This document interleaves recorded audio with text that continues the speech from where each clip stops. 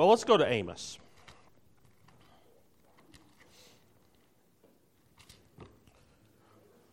Let's go to Amos.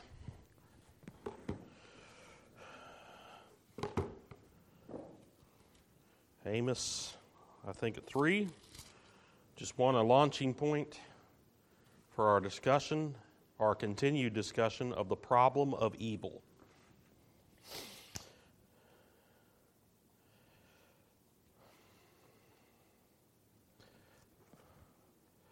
All right, Amos chapter 3, and I'm going to look up another one because I've meant to do so before. Amos 3, verse 3. Can two walk together except they be agreed? Will a lion roar in the forest when he has no prey? Will a young lion cry out of his den if he have taken nothing? Can a bird fall in a snare upon the earth where no gin is for him? Shall one take up a snare from the earth and have taken nothing at all? Shall a trumpet be blown in the city and the people not be afraid?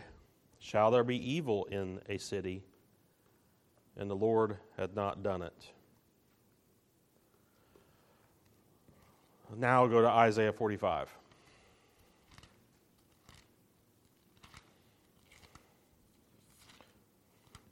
The trial of the false gods starts in Isaiah 40, goes on through chapter 48, where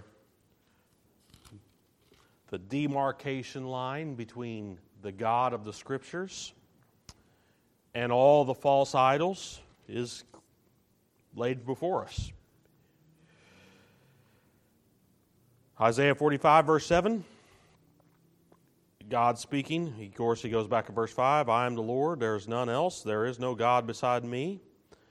I girded thee, though thou hast not known me, that they may know from the rising of the sun, from the west, and from the west, that there is none beside me. I am the Lord, and there is none else. I form the light and create darkness. I make peace and create evil. I, the Lord, do all these things. Okay? So some hard sayings, right? It says here, I create evil. He said in Amos, he says, can there, of course the answer is meant to be a negation in all those questions. Two cannot walk together except they be agreed, and so on.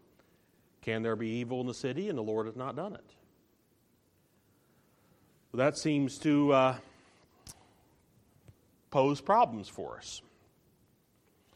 Let's try to answer them. All right, let's remind ourselves where we are. We're going through systematic theology, and we introduced ourselves to the famous atheist argument, and I gave the formula of John Stuart Mill. John Stuart Mill was a utilitarian philosopher from really a little bit after our founders. And what was the problem of evil?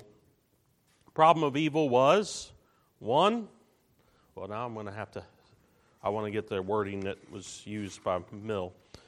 One, if God is omnipotent, you're still going to find this argument online all the time. If God is omnipotent, I want to get the exact wording. He is able to prevent evil. And I cannot not capitalize the pronouns. He is able to prevent evil. So far, we're in agreement with Mr. Mill. If God is good, or sometimes the word is omnibenevolent, if God is good, He wants to prevent evil.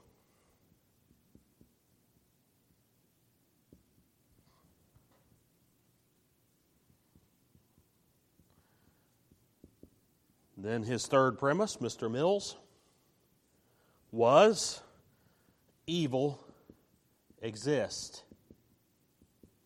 And therefore, he says, God is either not omnipotent or not good. And therefore, they argue that the God of the Scriptures does not exist. Now, we talked about the problems with this argument. The problem with this argument is evident. It's not a good logical argument at all, right? I mean, it logically fails because is there more about God that we know than that He has revealed other than Him being omnipotent and all good? For instance, He's all wise. Why was that left out of the argument? The argument presents a false dilemma. It logically falls apart once you see that it presents a false dilemma. So, logically, we have nothing to fear from this argument because they are not presenting everything that is true about God. They're only cherry-picking what they want to present about God in order to get the conclusion they already desired to get to, that God does not exist. So it's not a good logical argument. Can an all-wise God have good reasons for allowing evil to occur? Just like the doctor who has to reset a bone has good reasons to break it again and cause pain and cause suffering, or a doctor has good reason to use a scalpel or something to that. An all-wise God may have very, very good reason, and we trust does have very good reasons for all the evil that is occurring. So it's not a good logical argument, but it's still an argument that we hear, and still an argument even as we look at kind of is intimidating, right? It intimidates us a little. It intimidates us because what we talked about a couple weeks ago, it hits us right here in our emotions. I don't like to see dogs suffer. I don't like to see evil happen.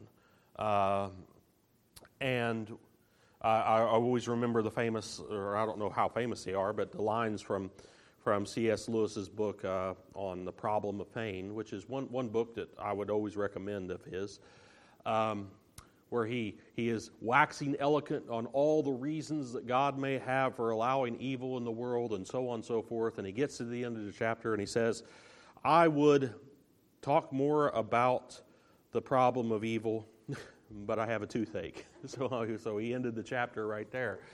And just those little things is able to kind of stop, it stops our reasoning process when we're actually in the midst of suffering, when we're actually in the midst of actually experiencing evil.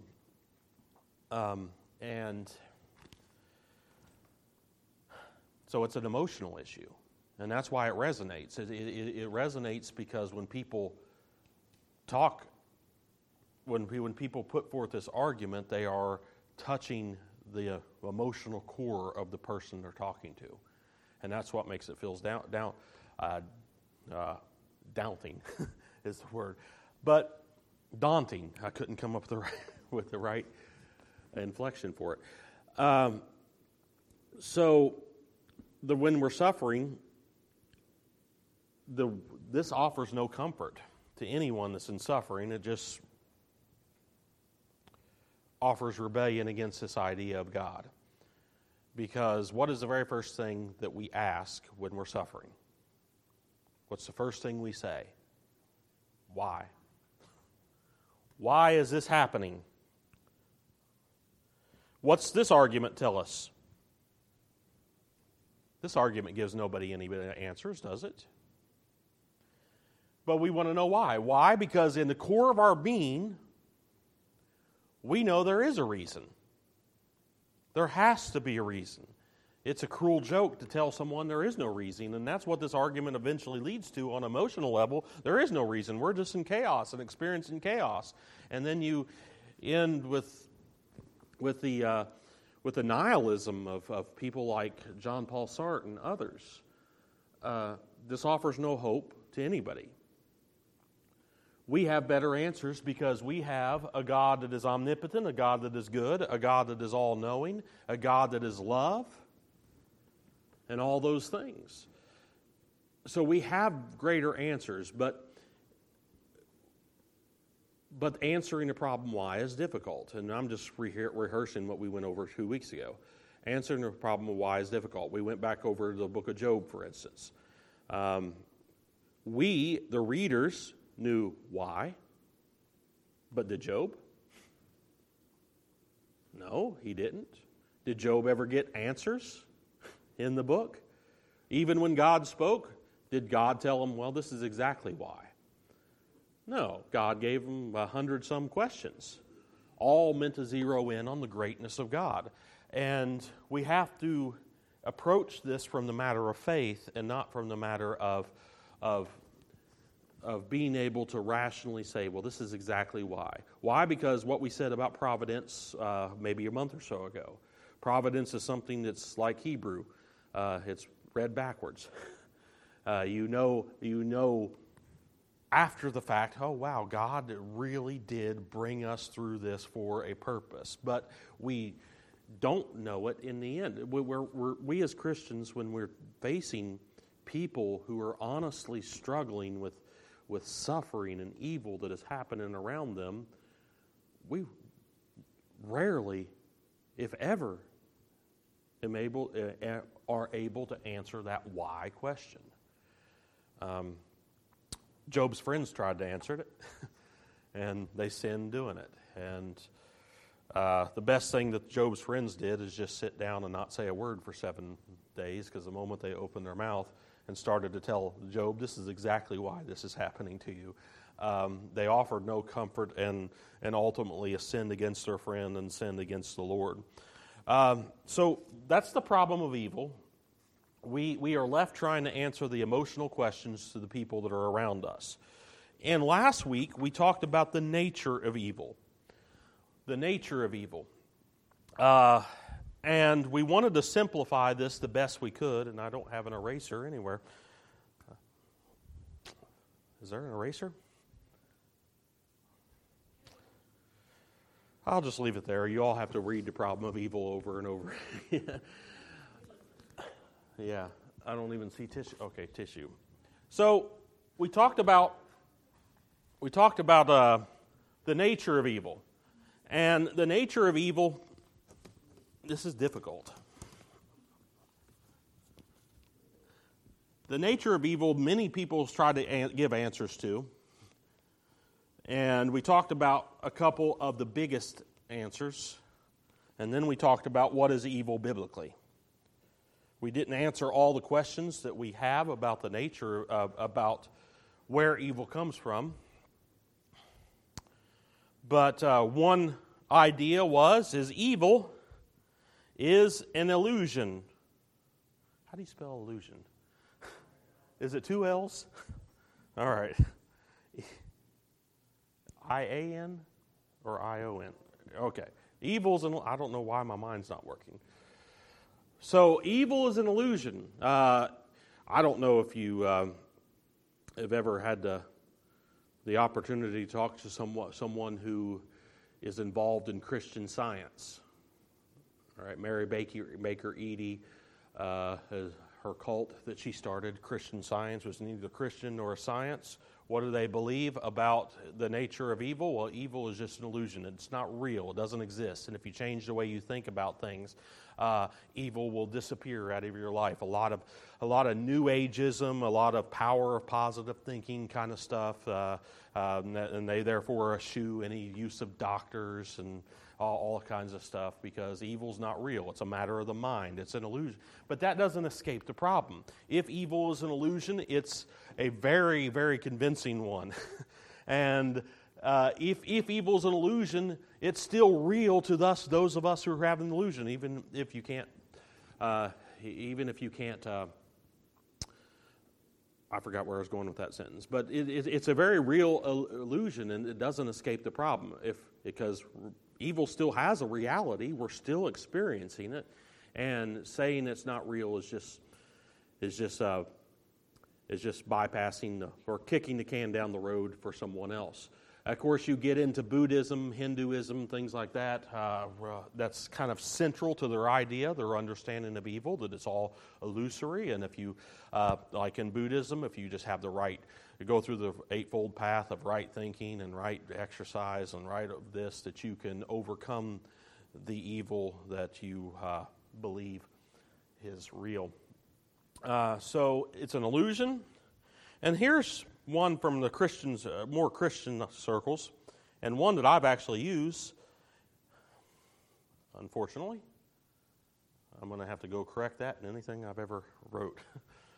Evil is non-being. This gets into Aristotelian, Thomistic philosophy about God being the perfect good, all other things having contingent existence and being less perfect, and and tending towards non-being. In other words, good is ultimate, and anything that departs from the good has non-being. I'm not getting into the metaphysics because it's weird, but that's kind of Thomistic, and I've actually held that. But what is it biblically? When we're talking about evil, it is a curse. Going back to Genesis. Where does all natural evil come from that we experience? We live in a cursed world, on a cursed earth. And there is earthquakes, and there is famines, and there is thorns and briars and sorrows and bringing forth children and all these things. We have an enemy that is given to us in the curse. Because you have done this, he said to the serpent, cursed are you, and upon your belly you will go, and dust you shall eat, and I will put enmity between you and the woman, and so on. Where does all natural evil come from that we experience in this world? It comes from a real curse that was put upon this world. That's the idea we're reading when we're reading Amos. So when we're reading Isaiah 45, what is he saying? I curse the world. We live in a cursed world. Where does all moral evil come from? Well, by one man, sin entered the world, and death by sin, and so death passed upon all men. We're born sinners. We're born with an inclination towards sin. We are born with an inclination away from God. All those truths that are true in Romans chapter 3. There is none good, no, not one. There is none righteous, no, not one. They're all together gone out of the way. There's none that understands. There's none that seeks God. They are altogether become filthy. All these things is the reality around us. Now, it doesn't answer the question of the first sin and what caused the first sin to happen, but as far as the evil that you and I experience, we experience it because we are living in a cursed earth among a cursed people with no hope outside of Christ. And that is evil. That is the evil we're talking about. Now, granted, we still have to answer the questions of why did Adam sin? Why did Satan fall? Things of that question. But that's a one-time event in history. But as far as the evil that we experience, it has a reality. It's not illusory. It's not tending towards non-being. It's not something unreal. It is something real. And it has a reality to us based upon the world that we live in. This is not a best of all possible worlds. This is a world that is cursed by sin. And that is what we said about the nature of evil. Now let's pick up from there. There's another set of arguments that we have to entertain here about, as we try to answer the problem of evil. We now know a little bit more about what we're trying to answer. That evil is a real thing. And how about, John Frame goes on to talk about good things about evil. Are there good things about evil? That sounds counterintuitive, right?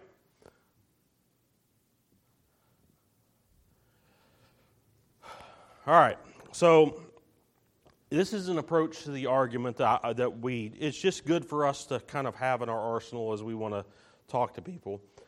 Some of these are good ways of approaching. Some of these are not as good. But the claim that the presence of evil in this world, or at least the possibility of evil in this world, is for the world's good. When we have a broader perspective, when we're able, like for instance in the book of Job, we're able to step up back from the book of Job and we're able to look at the book of Job as a whole, and we're able to get lessons from it. We're able to conclude what James concluded about it. Behold how long suffering, how good God is in rewarding the patience of Job. And we've seen how great God is in that. So it has these greater purpose when we see things through a greater perspective. Or as I said, with the eyes of providence, reading backwards, we're able to see what God has done. So it doesn't seem impossible to imagine that a good God permits and allows evil and even brings evil for greater purposes. And this is called the greater good defense. And we've already made some mention of this, greater good defense. As we're trying to give an apologetic for this, the greater good defense is often something that we're going to employ. Like I said, the doctor that re-breaks a bone to set it correctly is doing a greater good and actually alleviating a lot of evil and a lot of pain that could come from that. So the greater good defense. So some argue, and I'm just kind of verbatim taking this from John Frame, the possibility of evil is necessary in an orderly world. I don't think this is a great way to approach this, but just the idea that an orderly world, in this view, the universe governed predictably by natural law, that is more impersonal, like the laws of gravity or something to that effect, allows for evil to occur and places limits on activity. For instance, if someone jumps from a cliff and he would never be hurt by jumping from a cliff or something to that effect, like the law of gravity doesn't place limits and create the ability of someone suffering for trying to defy that law. So this argument is if we live in an orderly, predictable universe, we must be willing to accept that certain amounts of pain and certain amounts of suffering may occur in an orderly universe. Now, the problem with this is there is a best of all possible worlds yet to come. And it will be orderly, just as orderly as this world. And it says, God shall wipe away all tears. And there will be no more death, no more mourning, no more sorrow, no more pain. So if we're going to defend the reality of that world, we cannot just take, well, this is the natural law that allows for evil and suffering to exist. I don't think that's a good way to approach it. Others argued that there is a soul-making aspect.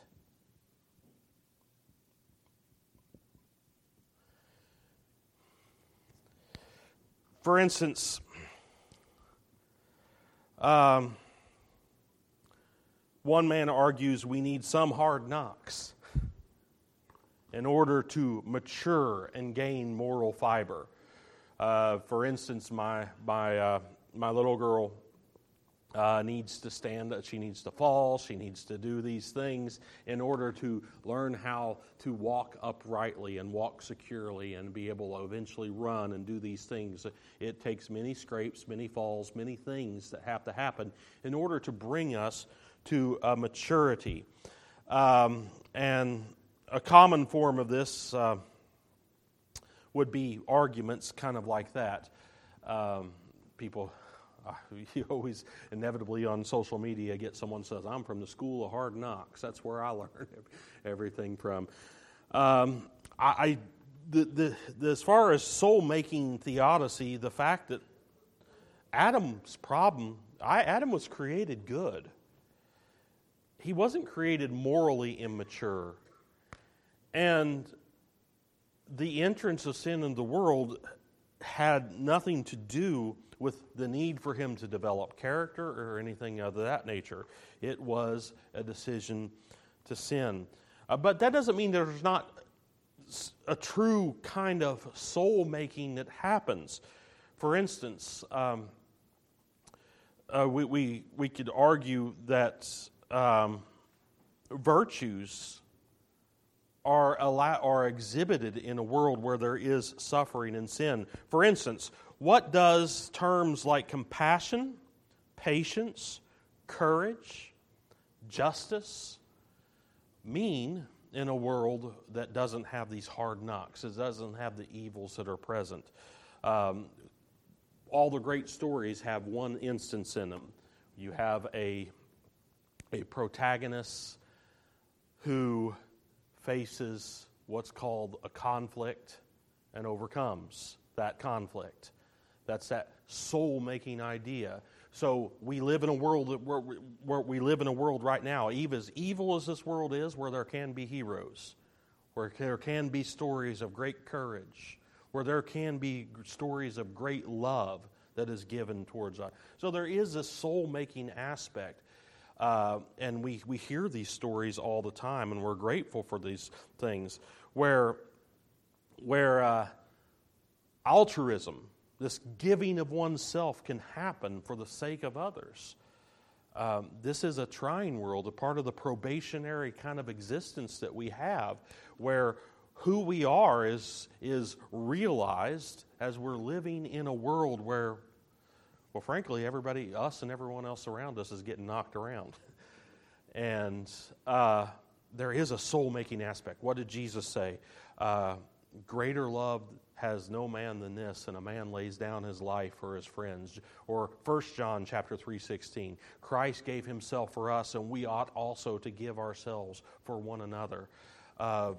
These virtues can best be realized in the world that you and I are now living in, as cursed as this world is. I better hurry up. I took a long time introducing.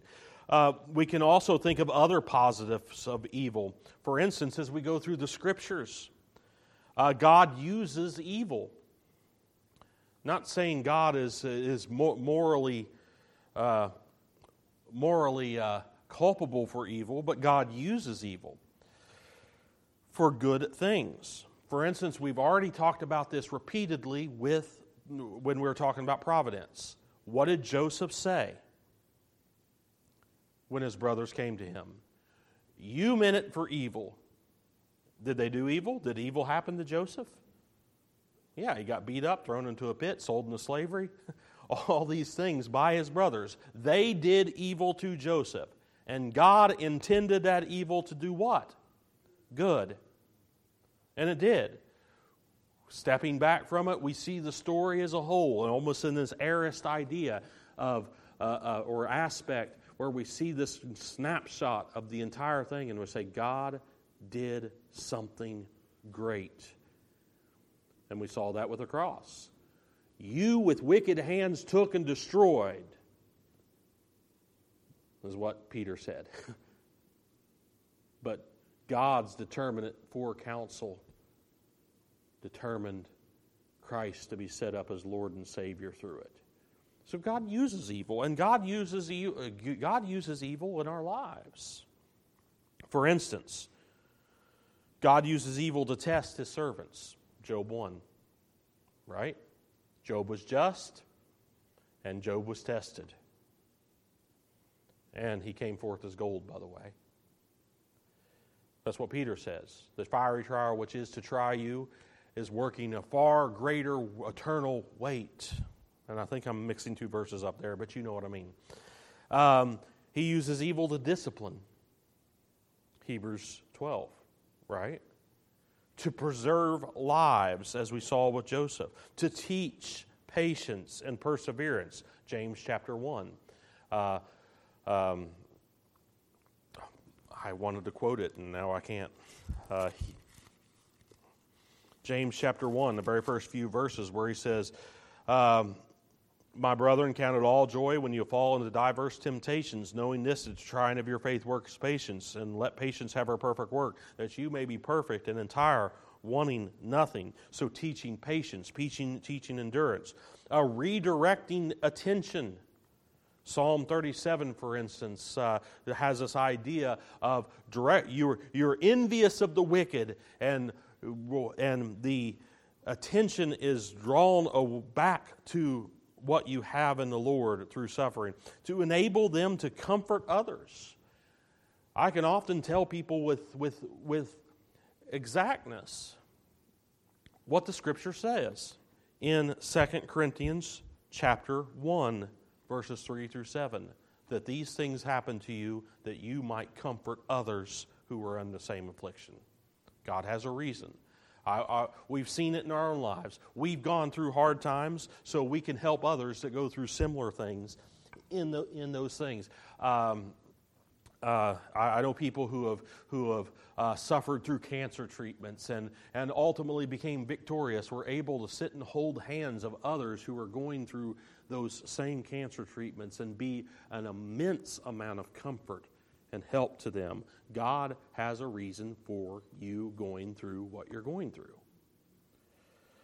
To enable you to be a witness. We saw that in Acts, right?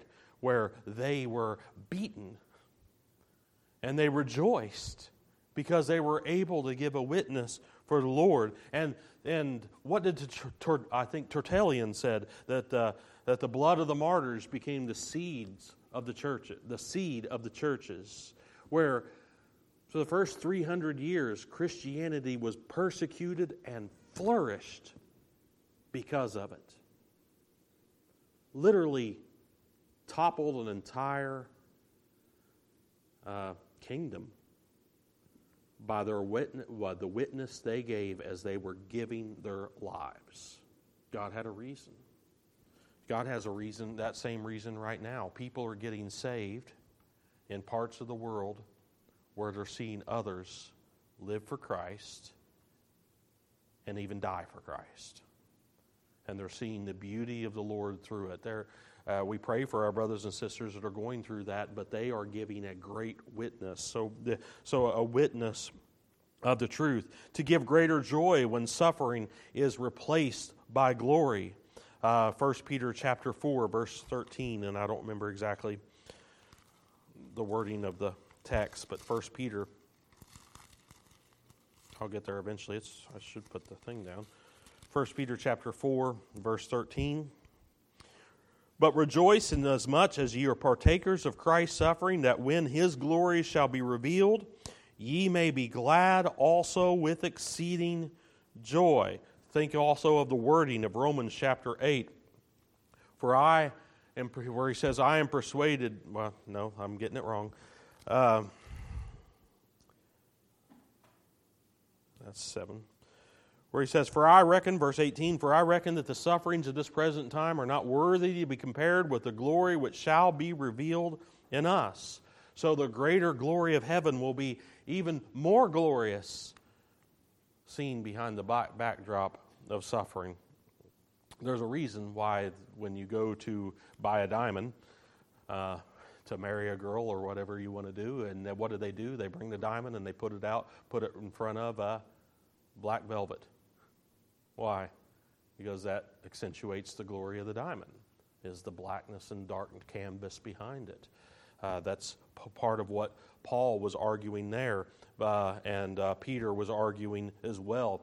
And Paul argued in another place, for the light affliction is but for a moment, but it works for us an exceeding greater weight, far more exceeding greater weight of glory. To judge both the wicked and to both judge the wicked both in history, like in Deuteronomy 28, where he talks about judging the wicked nation, or in life to come, as in Matthew 25, where the curse is brought down upon the wicked, to bring a reward to the righteous. Matthew chapter 5. Our Lord says, "Blessed is he who is persecuted for my name's sake." And why I cannot recall the scripture right ahead today. You are just making me nervous. That's what it is. So. He says, "Blessed are ye when men shall revile you and persecute you, and shall say all manner of evil against you falsely for my sake. Rejoice and be exceeding glad, for great is your reward in heaven, for so persecuted they the prophets which were before you." So, just simply, evil happens often that the works of God might be displayed. And we were praying this the other day about that God might be known. And God does these things through the black backdrop of an evil and cursed world and evil things that occur. The thrust of all these arguments, says Frame, is that although evil is to be deplored in and of itself, there are some aspects of it in which it makes the world a general better place.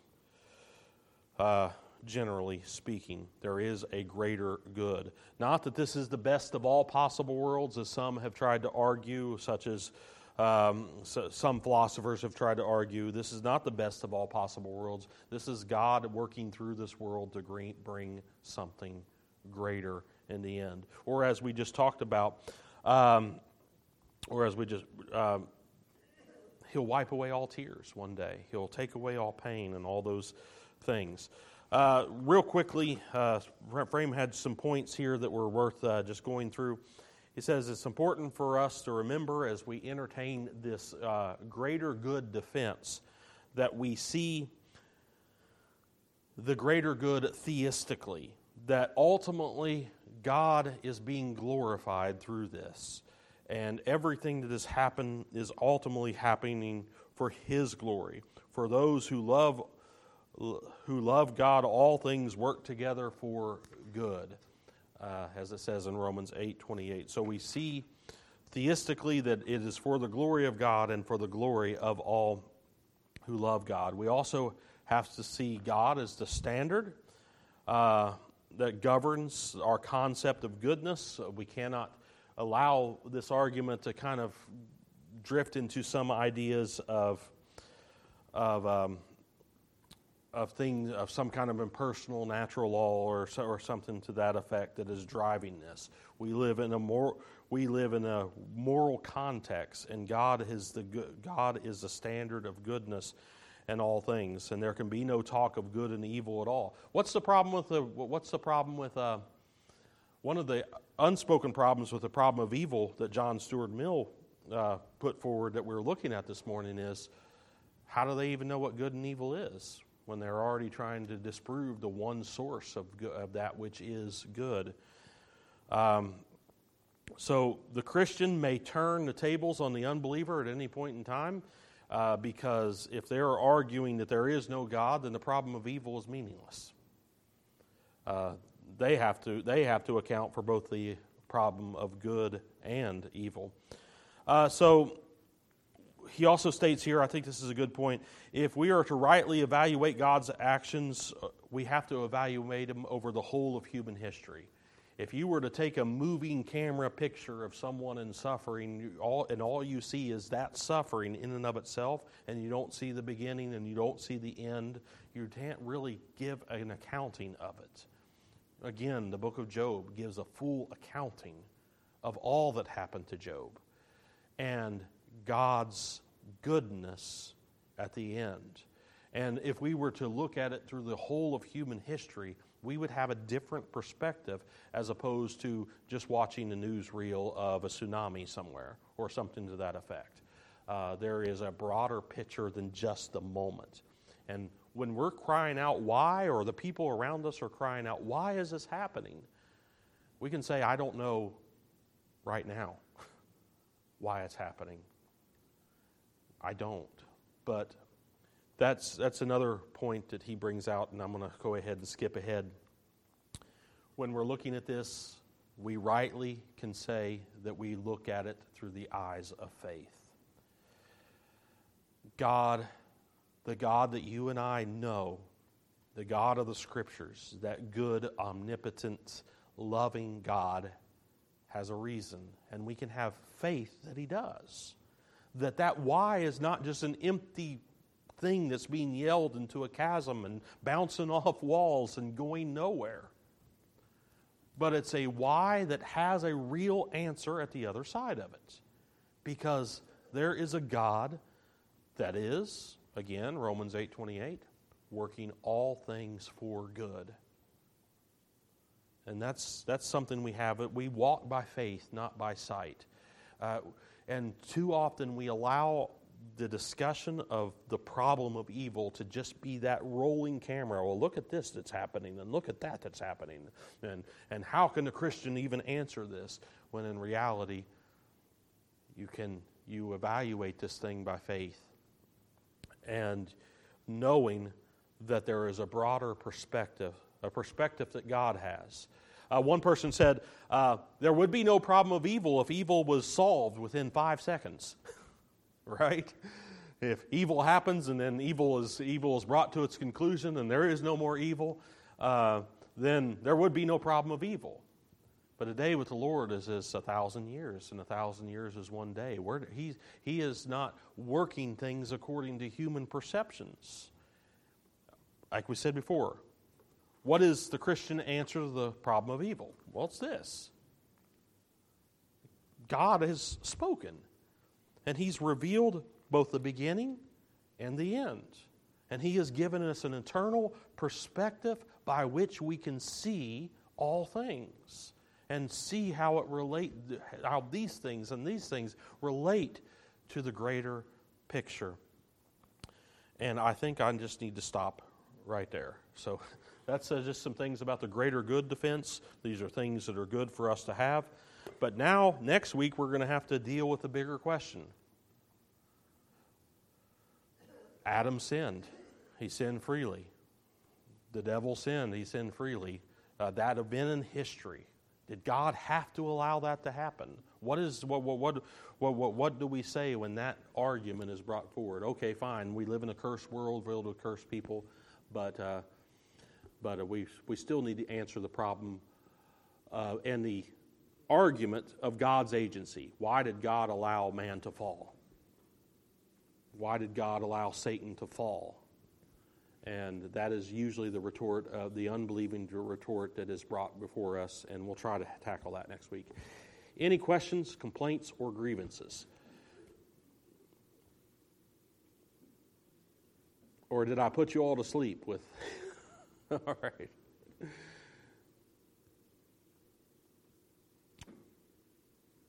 All right, well, if there's no grievances, we shall go forward. We got about 15 minutes before the next hour.